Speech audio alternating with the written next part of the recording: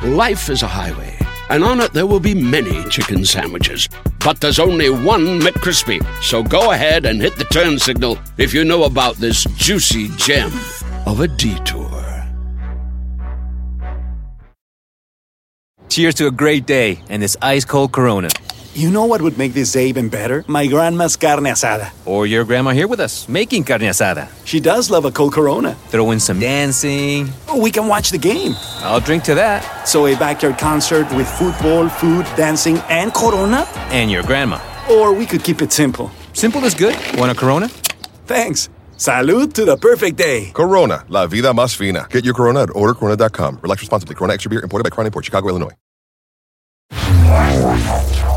Welcome to Star Talk, your place in the universe where science and pop culture collide. Star Talk begins right now. This is Star Talk, Cosmic Queries edition. And for this one, this is going to be our second occasion bringing Cosmic Queries to the Science is Cool conference hosted by Pocket Lab. Chuck, always good to have you as my co-host. Hey, what's happening, Neil? And these are questions coming from science school teachers from K through 12. These are the people who have the future of civilization in their hands, which is the next generation of people who will rise up and become captains of industry and political leaders and whoever else will help to shape what civilization is and will become. They're in their classrooms right now. So let's get on with some of this Q&A. Chuck, what do you have? This is all from the teachers, and we got some great questions here. Let's just start off with Abby Gandhi. She's coming to us from Ottawa. I hope she's in the room with us now. How can we encourage curiosity in all students given our and their limited resources and time in this coming year? So this seems to be a theme that's running throughout all the questions, the fact that we're learning remotely and that, over digital platforms and that type of stuff. But, that notwithstanding, how do you encourage curiosity? Yeah, so I don't have a silver bullet there, but what I do know, and I've said this before, that kids, obviously we have kindergarten through upper high school represented among the teachers, and students are different at each of these stages. I get that. I can tell you, and you certainly know, those who teach kindergarten and first through fifth grades, that curiosity is just a built-in feature of what it is to be a kid. And so I think for me, the task of teachers is not so much how to stimulate curiosity, but how to not squash the curiosity that's already there. And that's a different task, right? Because if you know it's already there, then you can nurture it. You can bring in elements, tools, methods that continue to stimulate it so that the child never knows a day without being curious about one thing or another. And one thing I know that squashes curiosity, and I get it, it's got to be a part of the curriculum, I get it, that you got to sort of hand kids information that you then test them on later. I get that. But there's got to be some room, either built in or you pry it open, to put things out in front of the students for which there is no obvious answer. And they say, well, I wonder how you get the answer to that. Wow. Or how do I dig? And it's easy to give the example when you're in a yard and there's grass and there might be some flowers or leaves or a tree and you're poking around nature. But curiosity can manifest in practically any discipline. And artists know that you just give a canvas and paint and give it to kids, they'll just start painting. That's true. Right? That's true. That's an act of exploration that you are not guiding. All you're doing is providing the tools and let that creativity unfold. Because for me, curiosity and creativity go together. They're basically the same word when you're a student coming up through the system. So I think if you devote some fraction of a curriculum to just exploring, rather than being there as I'm the one with the answers and you take notes because you'll be tested on it later. Try to find ways to put out even questions that you know the answer to, but they require a little bit of exploration. What did happen, if it's a history class, what did happen when Napoleon tried to conquer Russia? Well, I looked at the weather. Let's look up the weather for Moscow in December. Oh, it's 20 below. It's this. It's snow. I wonder if Napoleon thought about that. Let's investigate this. You can hand them the answers, or you can collectively find the answers together. And for me, that's the difference between learning by being taught and learning by doing and fulfilling your own curiosity. And that would be a way to sustain it. For the youngest of kids, they already have it. I love that. So kind of reverse engineering the learning process. You start with the answer and work your way backwards. That's another way to do that, right? Oh, okay. But sometimes you don't know what the answer could or should be. Okay. And even if the answer is known, if you're learning, you can treat it like it's a brand new kind of exploration. Right. Of what would you do if you were Napoleon? No, I would have checked out the weather forecast. I would have checked the weather, right? Yeah, exactly. Check the weather, okay? Right for the French Revolution, are people eating or are they not? Right, exactly. Are you paying attention? And Did they pay attention? And was there enough cake? Was there enough cake? How good were the bakers? So if you treat something that might even be known as an unknown, right.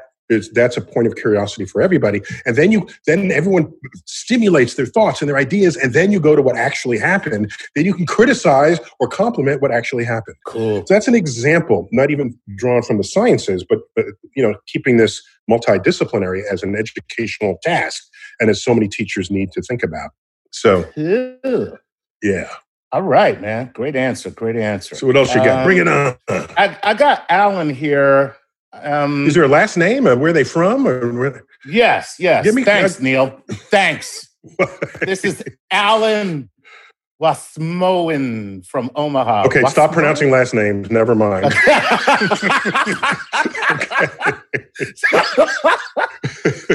I know. Alan it was so simple, Neil, with Alan. Alan knows take a collection. Right. Help Chuck read. Exactly. Right? Alan knows who he is. Alan does not need me to tell him. Okay, so it's Alan from Wisconsin? Alan from Omaha. And, Nebraska. Okay. Nebraska. Wasmoen, I think it is. But anyway, Alan says this. We hear a lot about anti-science folks in the United States. How do we restore science to its proper status among the general populace? So is there anything that you can do to create a greater respect for science, especially in light of our leaders? And I'm not being political, but our leaders, I'm not, but they tend to poo-poo science. I mean, you have a number of governors who are defying their public health officials. You have people saying, don't wear a mask. You have people saying, and so this has got to have a deleterious effect on the way people view science. So Again, I don't have a silver bullet here. I think here's the answer I don't want to give, but I'm going to start with it. All right. I wish I didn't have to give this answer because I don't like this answer, but it could actually work, is if every science research program came with a fraction of its budget for advertising. And you just advertise what science is doing for you in your everyday life. Because science is there in ways that we all take for granted. Yep. Oh my gosh. How many people did not die in childbirth who are alive today simply because advances in medical science? Thanks, science. Or thank you. So you would just, every day you'd see a public service announcement. Here's what science does for you. Right. And here's what led to that discovery. Right. Oh, you had an MRI measurement today? Where did that come from? It came from this physicist who got a Nobel Prize for that discovery. Did he care about your health? No. He cared about molecules in space and won the Nobel Prize. That piece of information got picked up by a medical technologist and became a machine that diagnoses your health. A reminder of this. And yes, it's advertising. I hate advertising because it's always designed to make you do what you don't want to do. But if it's a public service announcement every day, maybe that would have some influence. Just maybe. I'm tired of hearing people, I don't like the space program. Oh, let me find out what the weather is for next week on my satellite TV. Right. And people have lost track of what role science, innovative science, engineering, and technology play in not only their health, their wealth, their security, but just in whether or not they can enjoy life. And so there needs to be a better marketing plan. And that's the answer I don't want to give. Let me give another answer that's directly related to our audience today. Okay. Which is 10,000 science teachers around the world. I think, and I'm just putting this out there, I think if some portion of your curriculum were devoted to teaching science not as information, but as a way of querying nature. Okay, we hinted on this in developing and curating curiosity. But think about it. If you learn what science is and how and why it works, then you're not going to grow up and say, oh, I distrust science or what those scientists are telling me, because you will understand what it is, where it's coming from. That there's an experiment, there are observations that have been confirmed that led to research results that are arriving at these conclusions. You'll understand the entire anatomy of that understanding, the anatomy of those statements that are getting made. And I'll give you a real good example of this. At the beginning of the coronavirus, where it's rising in the United States, early March, it was like, wear a mask, don't wear a mask. Seemed like there was conflicting information. You know why there's conflicting information? Because at any given moment, you plug in all the information you have. And the information you have at any given moment for a new and novel virus, you're gathering it. You want to know it immediately. You don't want to wait to 6 months for all of these tests. So we're giving you this as it comes across, in kind of in real time. And then we find out, no, this is not working. Do this, okay? What I'm saying is, yes, that was changing because new information was informing it. It wasn't changing because they said, well, let's try something else. I don't know. No, new data was informing it. And that's how science works. Okay? I'm screaming at you. I'm sorry. No, man, I like it. I love the passion. I like the passion. That's how science works. You're like the Samuel L. Jackson of science right now. Just angry with everything. Just talking about it. So if that's how science again. To my face. So if that's how science works, then you'll understand that arc through something that is brand new that we're experimenting on in the laboratory. Right. And you'll also know that the people who don't have that kind of access are like your neighbor or your mayor or your governor, unless they themselves are listening to the medical experts who are plugged in to that flow of research.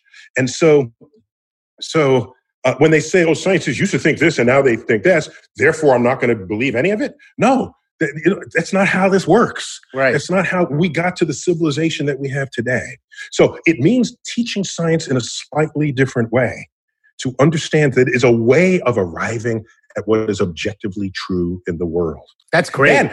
Then you get them early on, and then when they become mayors, some of the students of these teachers are going to become mayors, very powerful people, heads of captains of industry and the like. They will then have this understanding so that they be in a position to try to convince an electorate that if they're angry and you want to take off your mask, that has consequences that we have researched. And the consequences you don't want, because it could make it worse later. And so that's what I got to say. All right, man. I'm going to calm down. No, that's very passionate. I really enjoyed your, okay. I enjoyed it. You know what I mean? All right. It's very cool. All right, let's move on. Now, I don't want to waste any more time with me looking. So let's go with in my 30s. Oh, sorry. So this is Amanda and Amanda Watson wants to know this. I'm in my 30s. Do you think we will colonize Mars or the moon in my lifetime? Okay. And then Amanda Phillips says, what are some of the space-related activities that can be done with preschool students via long-distance learning? So wow. Okay. So there's two different Amandas. Doubling up on you. These are two different Amandas. Two different Amandas. Okay. So again, the first one was what? Colonizing the moon and Mars. She's in her 30s in her lifetime. Yeah. So let's say she'll live to 130. Okay, back in the day, like 50 years ago, 100 years ago, people imagined we would never get to the moon because of how hard the task was or what challenges it would bring upon us. And then we got to the moon, and then people's attitude towards such achievements shifted. It actually did 180. And people said, we went to the moon, now let's go to Mars, right? No longer were there people saying what was or was not possible because we did the impossible. So I will now tell you, I think not in your lifetime will we colonize either the moon or Mars. Not because we don't know how to do it, not because we couldn't figure out how to do it, but because I don't see the motivation to be there. Yeah, you can want to do it, but at some point, somebody's got to write the check. Somebody's got to sign the check. And what is their motivation to do it? Is it just, let's just do it?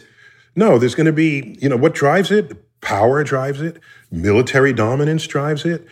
Economics, the prospect of making money drives it. The great drivers in the history of civilization. And so great as in the most powerful drivers. I'm not value judging it. I'm just stating it. So if we colonize Mars, it would be because there was a geopolitical reason to do so. And then eventually, maybe you can make a buck off of it. You send tourists there, this sort of thing. You can have a lottery ticket. And you can imagine scenarios where you can start making money on this. But I've said many times, there are other ways to make money in space. Go mine an asteroid for its natural resources. And the first trillionaire ever will be the first person who exploits the natural resources of asteroids.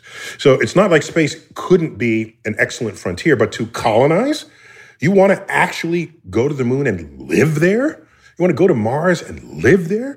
Do you know that Antarctica is warmer and wetter than any place on Mars? Yet I don't see people lining up to go buy condos in Antarctica. So you have to just factor all this in. I can imagine an outpost that you go and vacation there for a week. I can say, I was on the moon for a week. But to live there and that'd be your only place, I don't see that. I don't feel that happening. So maybe tourist trips to the moon in your lifetime. And so there you go. There'll be no colony, but there will be Airbnb. So there we go. And maybe even restaurants, but they probably have no atmosphere, I think. Had to throw that one in, Chuck. Oh, you did it to me, man. You did it to me. Okay, now also do you have a space related activity that could be done with a preschooler? Yeah, so it's not about going into space, but at least about thinking about what's happening over your head. With preschoolers, get them to notice the moon and have them draw the phase of the moon tonight, okay? And then tomorrow, have them draw the moon again. And then the next day, have them draw the moon again. And they will see the shape of the moon is changing. It changes.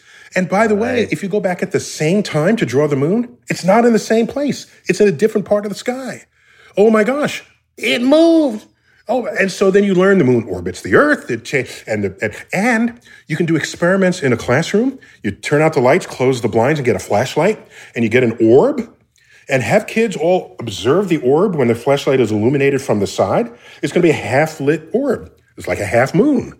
And then as you change your angle, you can see the crescent, you can see the full if the light is from the other side. And so you can start thinking about the machinery of the solar system in that way.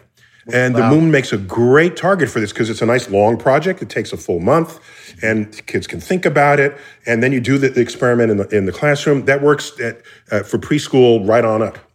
So when do you tell them that the moon is made of cheese? When save that for the very end. Good answer, man. That's a damn good answer. All right. This is Amy Monahan from Deland. She says, for beginning stargazers, what do you recommend to start? So I'm a young Neil deGrasse Tyson. What do I need to get into stargazing? Okay, first, a pair of good binoculars, which is not all that expensive. I haven't checked lately, but I think you can get a pair between $50 and $100. And if that feels like a lot of money, consider that you buy it once in your life. And so just amortize that over between when you buy it and when you die, and ask, what does that cost per year relative to other things you consume daily? So that's how you need to think about that purchase.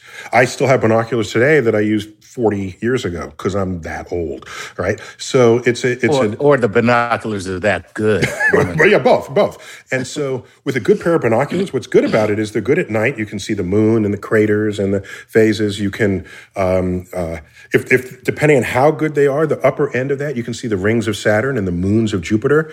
You can see that Venus goes through phases like the moon does. This freaked out Galileo. It didn't freak him out. He said, hey, that means Venus is going around the sun, not just around the Earth. For it to go around the sun to go through phases. So that meant something else was going on than what everyone was teaching you in the day. So, and binoculars are great for sporting events and for bird watching and the rest of that. So start with binoculars. And plus they're easy to sort of hand off to other people. Hey, take a look at this. What do you think of that? And so start there. And then there are stargazing books that can help you identify. Books. We have apps now.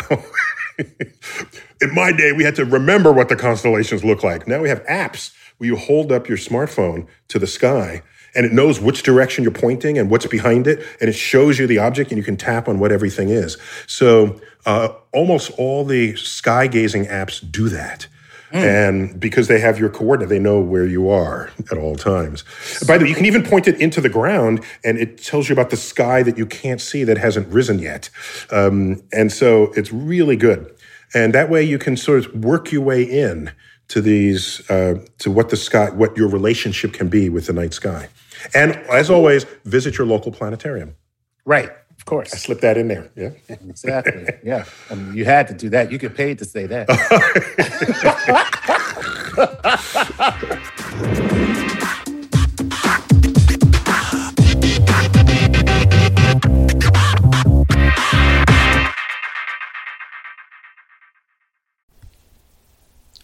This podcast is supported by FedEx. Dear small and medium businesses, no one wants happy customers more than you do.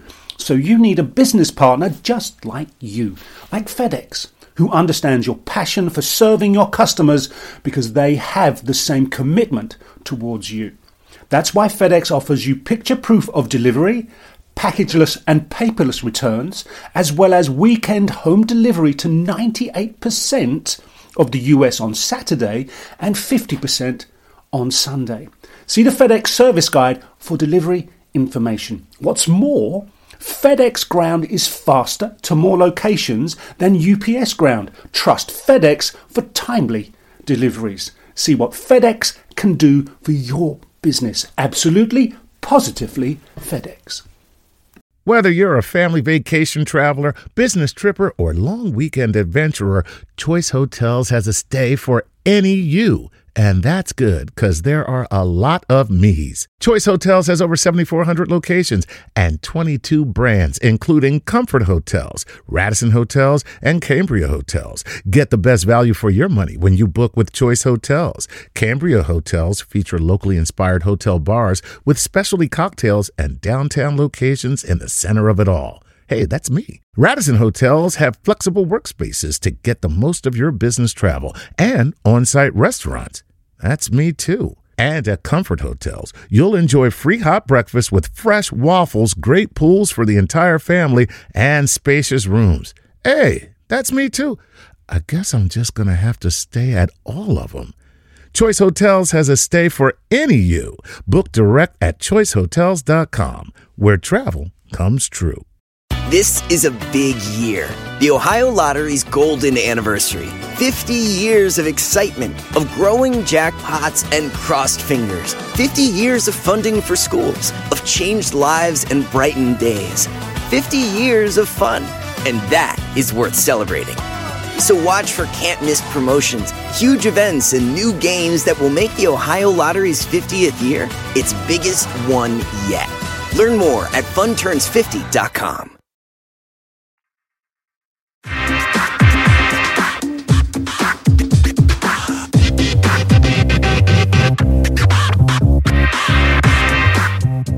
Welcome back to Star Talk. We're in the middle of a live Cosmic Queries with Pocket Lab. So let's jump right back in.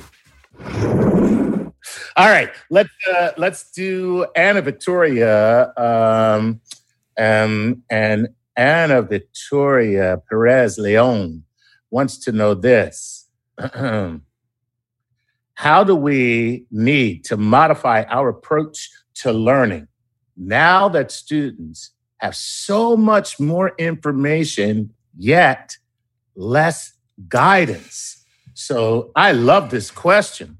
And I want to expand this question from Anna Victoria just a little bit wider.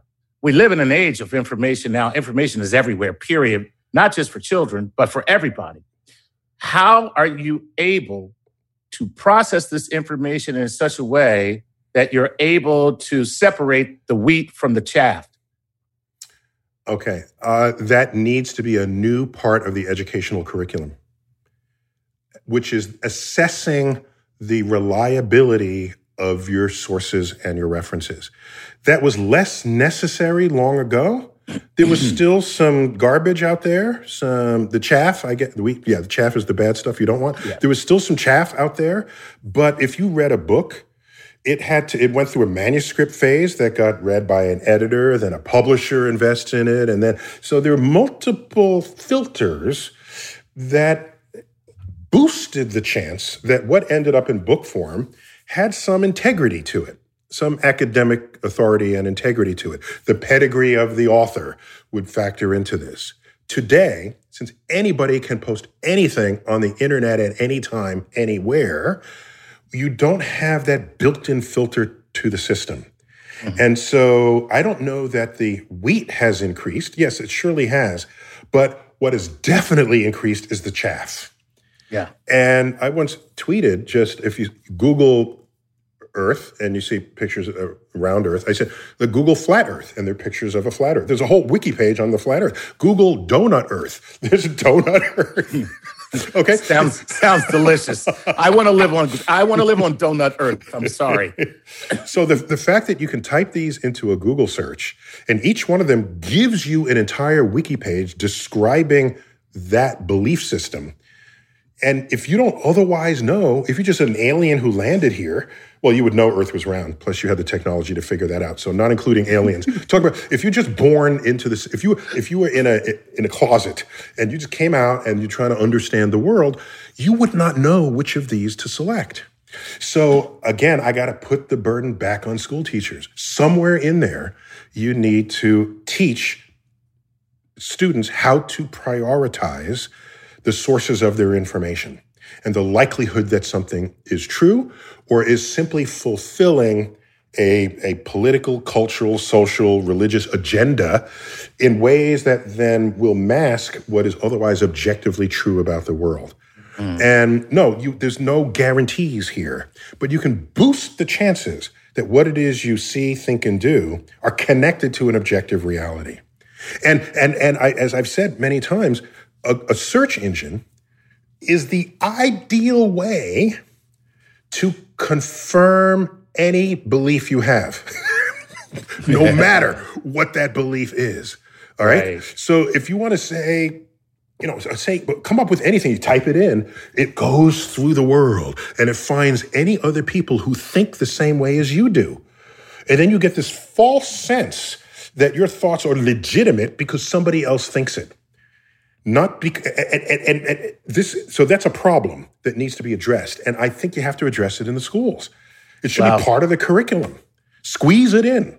Push something else out. I don't care how you do it, but it could be the unraveling of civilization. If people just say, oh, I don't want to vaccine my kids because, look, and they type something in and out comes some gibberish about what people think what vaccines do to you other than prevent you from getting a virus. So you're getting fed information that is not authentic nor in your best interest, but you think it is. And that's the problem. Cool. That's good stuff. I got to tell you, I'm still stuck on thinking about really stupid aliens that land here and think the Earth is flat. They'd have to come from space. And yeah. They'd have to actually see it, and it could be a hologram. I don't know. All right, here we go. Wouldn't that be cool if aliens spoke like that? Yeah. Hey, what are you talking about? Louie, how you been? It could be. Hey, Hey, what planet is this? Hey, we took the wrong turn at Alpha Centauri. Hey. Oh, God. There we go. Those are aliens from Brooklyn. That's what I was going to say. Only in New York will we come up with Brooklyn aliens. All right, here we go. Yeah. This is Anne LeBlanc from, it's from Dartmouth. Ooh. Dartmouth, New Hampshire, sure. Unless there's a Dartmouth, UK, I don't know. Well, yeah, but yeah, right. We were not very creative when we came to the New England. No, yeah, everything they named it after everything else that they came from. New England, right? New Canaan, new this, new that, new York. This used to be New Amsterdam, and then before it was Just can't you think up another name? Old explorer people. Very disappointed. Plus, how new is New York? It's what we should call us York and the other one Old York. Old York. That's how it should happen. That's as a repeat. Right. There you go. This is what Anne wants to know. How do we explain the magnitude of space to a child sitting in front of a computer? Wow. That's wow. Ooh. Okay. So there's some fun YouTube videos that do zoom outs from starting on Earth and going to the edge of the universe and then coming back. And in fact, the American Museum of Natural History, which is my day job, we produced something called The Known Universe. It's got like a zillion views on YouTube, and give it to them and give it in full screen. And if you do one of those things where you can put it on a flat panel screen on the wall so that it becomes almost cinematic rather than just looking at a small screen, that is a zoom, unnarrated, just visual trip from Earth to the edge of the universe and back. And you get a sense of the immensity of it all as Earth shrinks to this dot. As the solar system shrinks to a dot. Right. As our entire stellar neighborhood, as our galaxy containing 100 billion stars shrinks to a dot in the distance. Wow. And so then that'll put him in, that'll set him straight right there. Yeah, there you go. That's a cool thing. We did on the TV show, we did a bit where we started. It was like one of those Powers of Tens videos where we started at the edge of the universe and we kept zooming in until we saw Neil deGrasse Tyson laying on a lawn. And then we zoomed into his mustache and there was a whole nother universe. I remember that. Yeah. That was pretty funny. All right, here we go. See, the jig is up. Exactly. Okay. What else you got? Let's go. What's the most important? This is from Clifton Rooseboom from Mountain View. Not Mountain View, the headquarters of Apple Computer, I think, is Mountain View, California. Yeah. Oh, cool. I think so. Yeah, and other high-tech giants. But go on. Okay. So he says. By the way, you know how I know that? When you start a new Apple computer, it's a Mountain View time zone that it's built. It starts with. Oh, really? Is that it? That's funny. Yeah. Very, very narcissistic of them. Yeah, totally. Clifton says this: what is the most important astrophysics concept for everyone to know? Oh, yeah. No, I got this. Okay. Okay. It is. You need to know the immensity of space, which you would get in one of these Zoom videos. I mean, zoom out, not the right, the chat. Not what we're doing right now. What we're doing. Yes, exactly. The immensity of space and the immensity of time. And I think those two are some of the hardest to grasp. Okay. And people don't really comprehend a million years, a billion years. Right. They can't wrap their head around it. And so for me, it's not understand a black hole. Those are just objects that you can explain and learn. I'm talking about concepts. And once you get those concepts and you embed these objects in those concepts, then you have a true cosmic perspective of who and what we are here on Earth. There are people who are in denial of evolution because they say, how can a single cell become a human being with a brain and everything? Because they don't understand how much time has elapsed. They can't comprehend that. Right. They're thinking, well, I don't see it happen because it's happening longer than your lifetime, longer than 100 of your lifetimes. And so you at the geologic, how do rivers cut mountains and glaciers cut? That takes time. And if you sped things up to a time scale that's longer than human life. You'll get to see things happen. Volcanoes would come up and down. They'd repave. You get an earthquake. They get subduction of the continents. All of this would be going on like it's a daily thing. It just takes way longer than your lifetime to see it, know it, and embrace it. They used to call it deep time. And yes, time is older than the history of human civilization. And that's a concept that needs to come across. Wow. Well, I don't know why I'm depressed now, but actually, there's an award-winning short film, and I think it's called The Wheel. It's a German film, very short. It's like 6 minutes or 8 minutes. I think it's called The Wheel, but to me, I just call it The Rock. Rocks. And what it is, it's a conversation between two rocks. Oh, cool. Okay, and things are happening in the background. You say, what is that? What is that? What is that? The sky is like pulsing in light. And then you realize those are days going by. Right.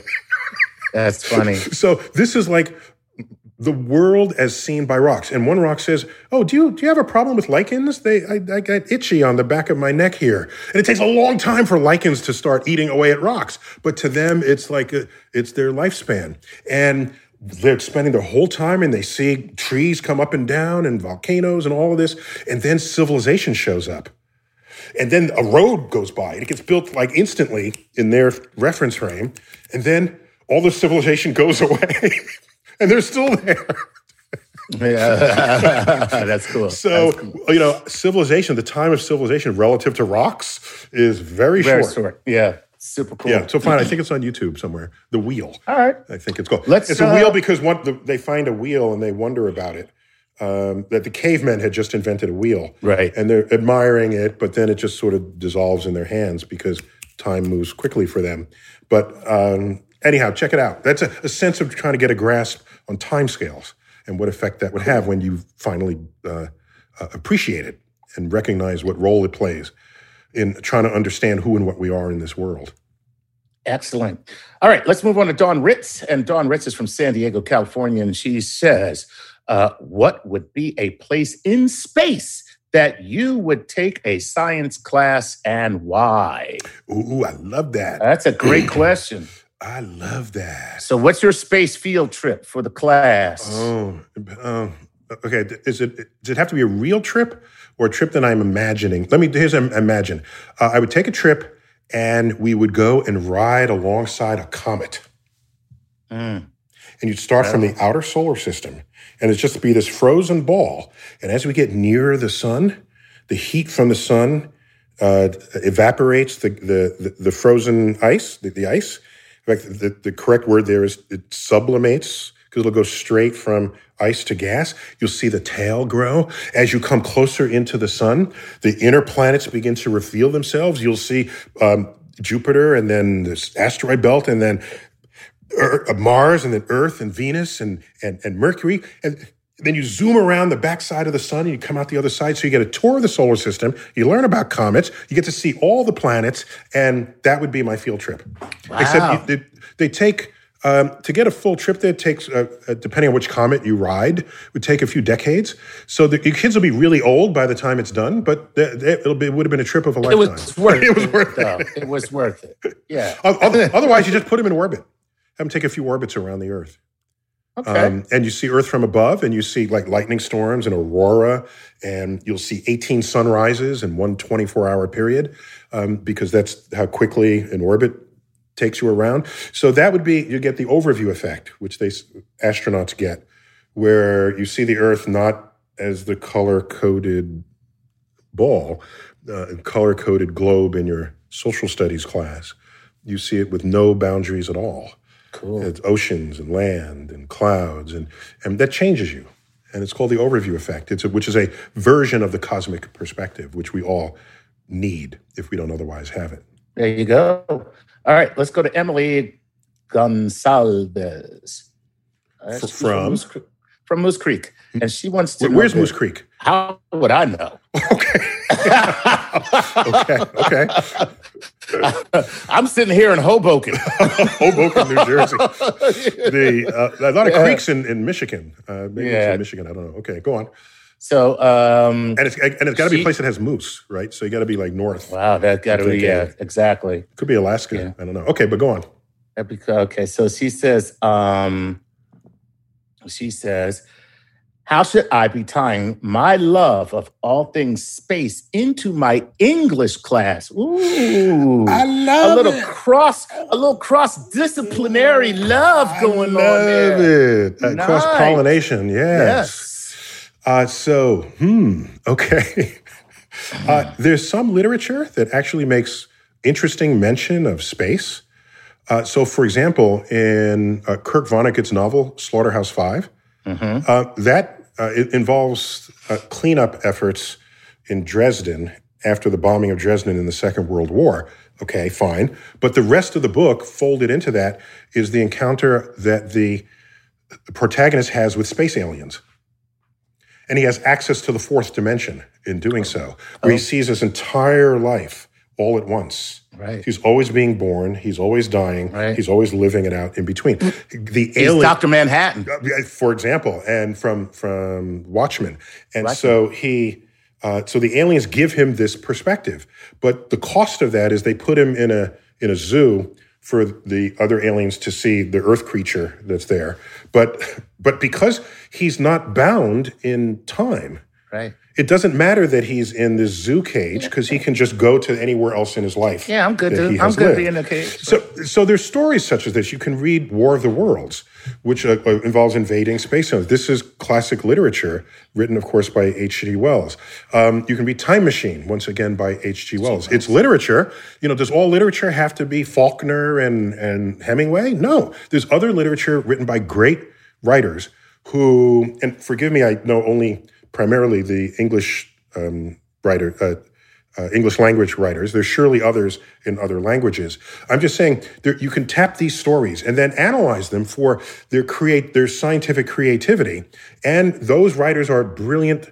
They have brilliant command of the English language. So you can definitely fold these lessons in. So that's what I'd recommend. Okay. Yeah. So I'm trying to get as many in here. I mean, first of all, we got to stop asking teachers for questions because, first of all, teachers have great questions. Secondly, it's so difficult to choose which question you should ask because, they really are thoughtful in the way that they're on it. Thank you guys for being on it.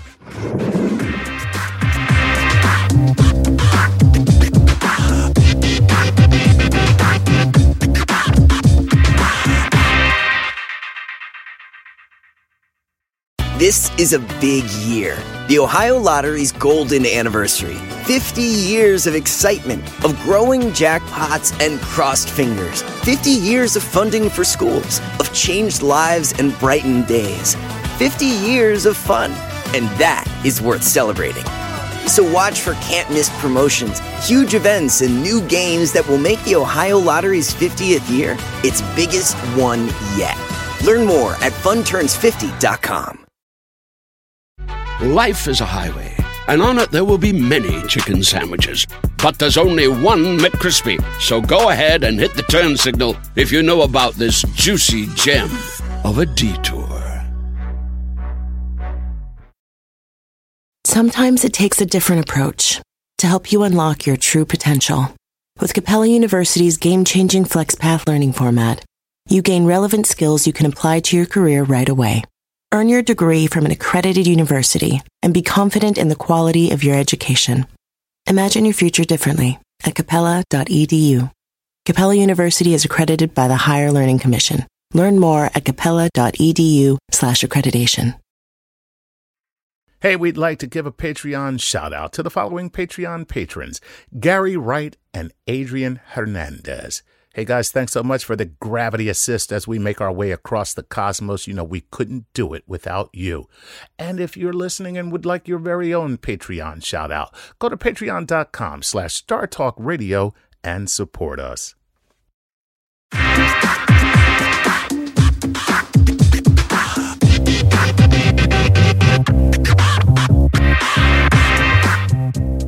We're back on Star Talk, and we're in the middle of a live Cosmic Queries with Pocket Lab.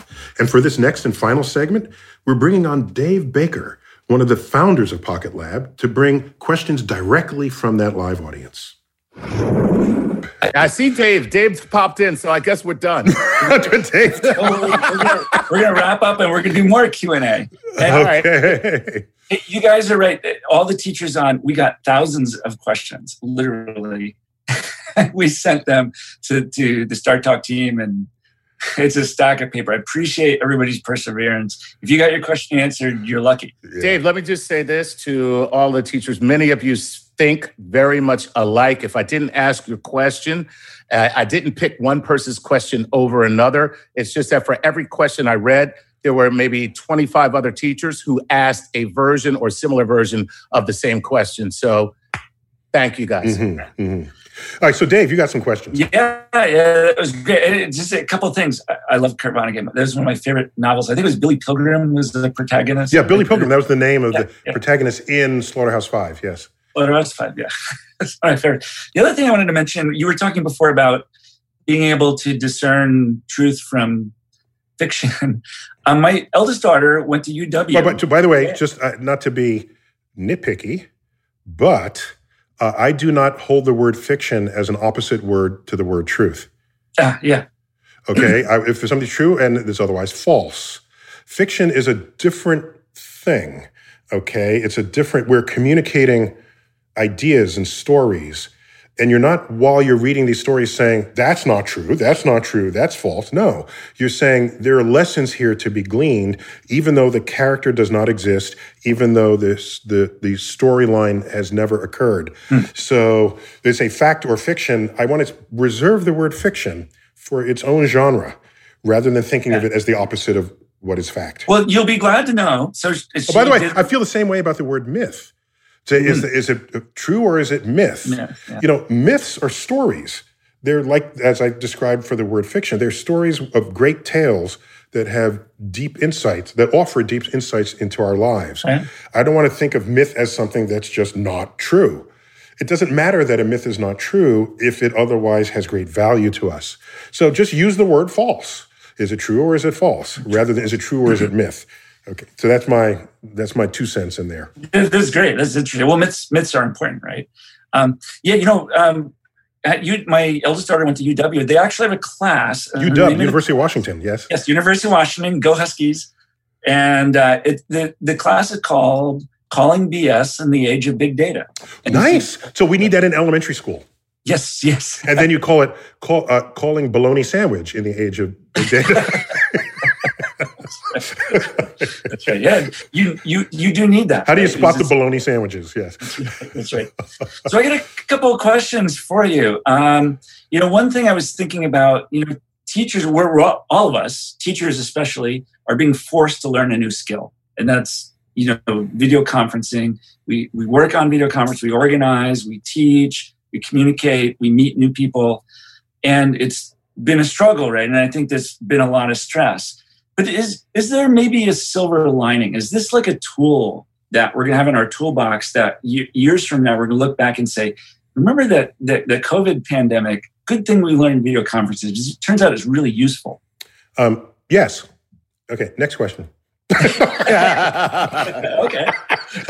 No, let me offer some reflections on this. First, yes, the silver lining of all this Zoom calling and otherwise video chatting is, and I'm going to answer this from the point of view of an astrophysicist, okay? What it has done is, I don't know if you've ever thought about this, but anytime you've ever met someone for lunch or for dinner or you would say, okay, I'll meet you at 10 o'clock. Well, that's insufficient information to actually meet them because you have to then give a location. Mm-hmm. Built into our lives and our social discourse is communicating a time and a place. This is the space-time coordinate system that Einstein tells us about. We live in space and we live in time. And you will only meet that person if you are in the same place at the same time. That's why you can't give just one of those and have it be a successful meeting. I can't tell you, I'll meet you at the corner of 5th Avenue and 45th Street. When? Okay. Well, again, I'll meet you at 2 p.m. Where? All right. What video conferencing made for the masses has done, it has separated those two coordinates. So now the where doesn't matter because the where is now distributed into everyone's computer. And all that matters is the when. Mm-hmm.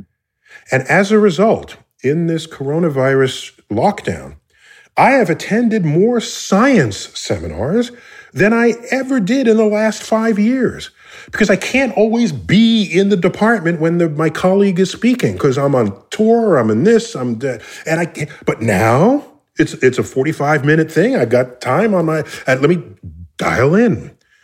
And so the Zooming, as distant as we are from each other, in fact, the silver lining is that we've never been closer simply because we can communicate in ways that we care about, with body language, with gestures, with, oh, where's you at? Oh, show me what you got in the kitchen. Or you carry around the device.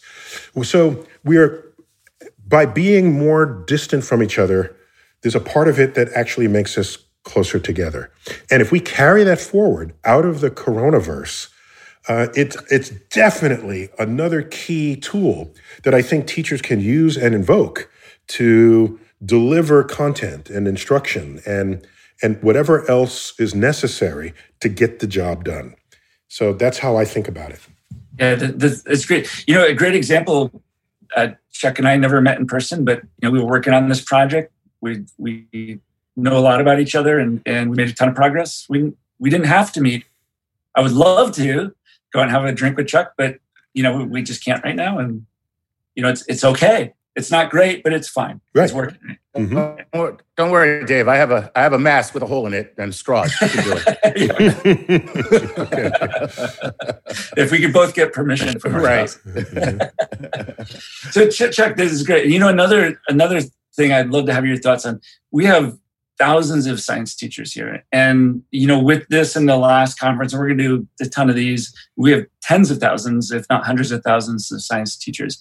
Have you ever thought, is there if you could have a goal, if we could all organize and get together and have a single mind as science educators and set a 5-year or a 10-year goal to really change education and change the next generation of young students, what would be the top couple things that would be worth focusing on? That's a great question. And it brings us full circle back to was it the very first question that Chuck pulled up?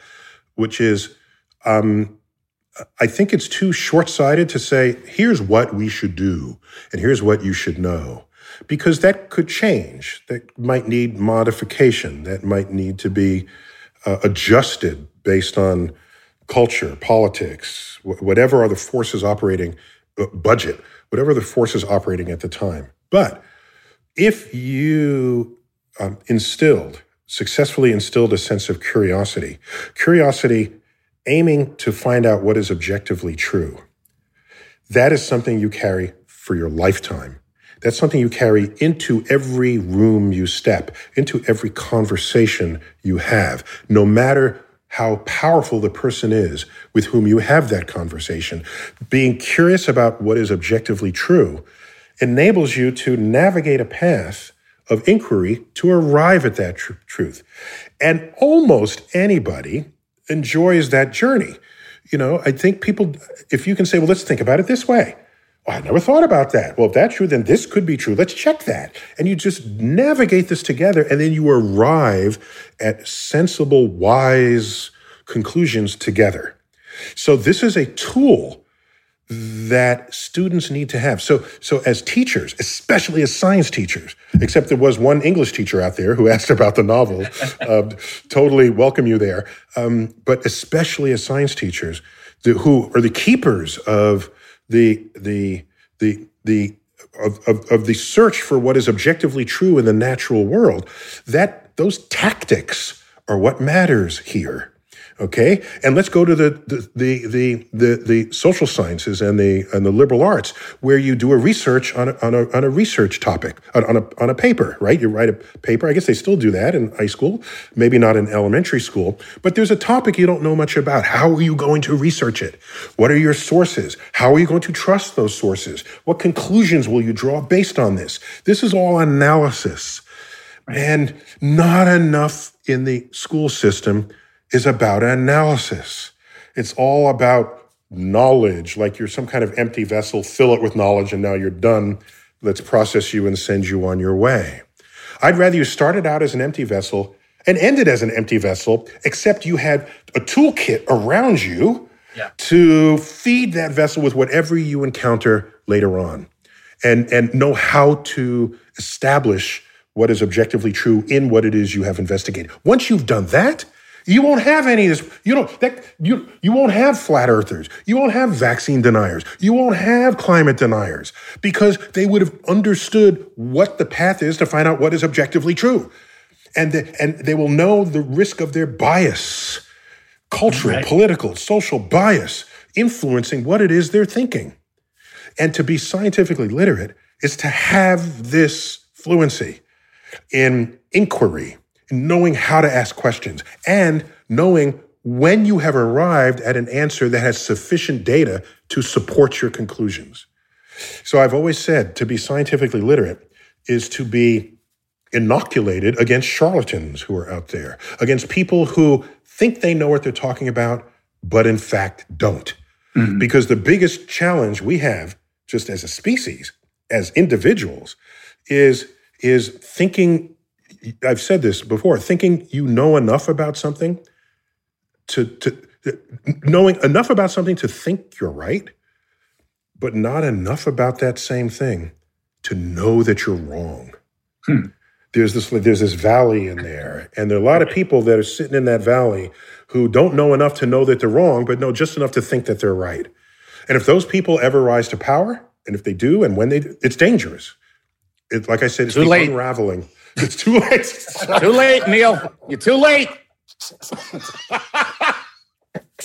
Sorry, buddy. Yeah. So these are my words of wisdom in whatever way they can land among the teachers out there. I think that's fantastic. I think that's a goal. I think that's something to think about. You remind me, I had a great mentor in my life who always told me, you have to invest in yourself, in your education, because no matter what happens in your life, nobody can take that from you.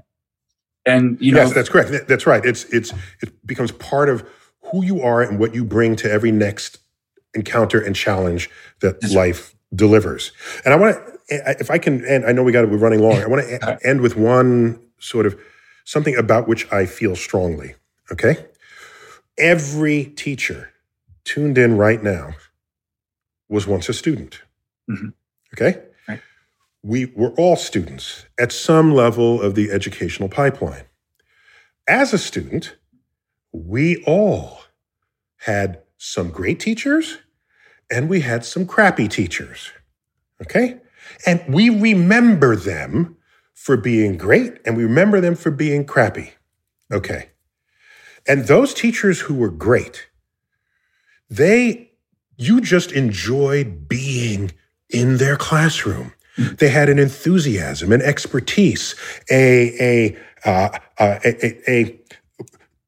command of the content where you just wanted to bask in their brilliance.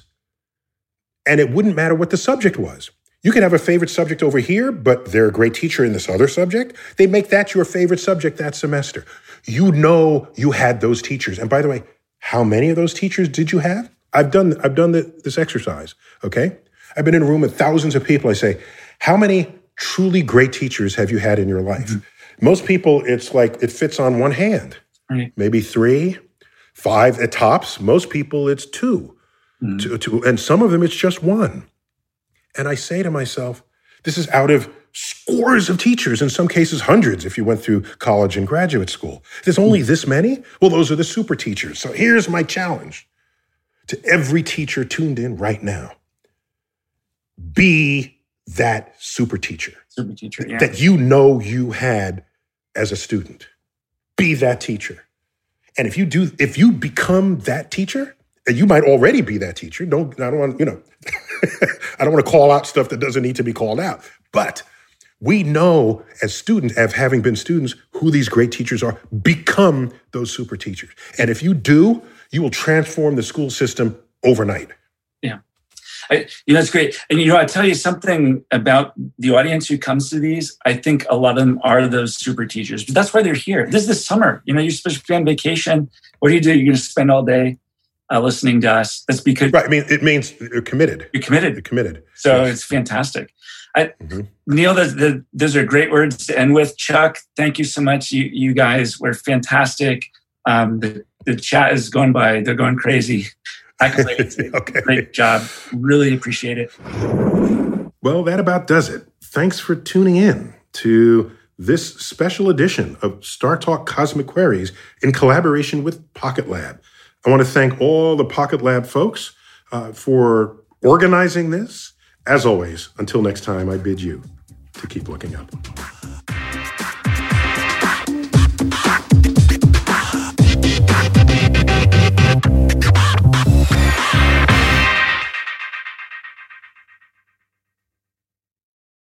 Life is a highway, and on it there will be many chicken sandwiches. But there's only one McCrispy. So go ahead and hit the turn signal if you know about this juicy gem of a detour.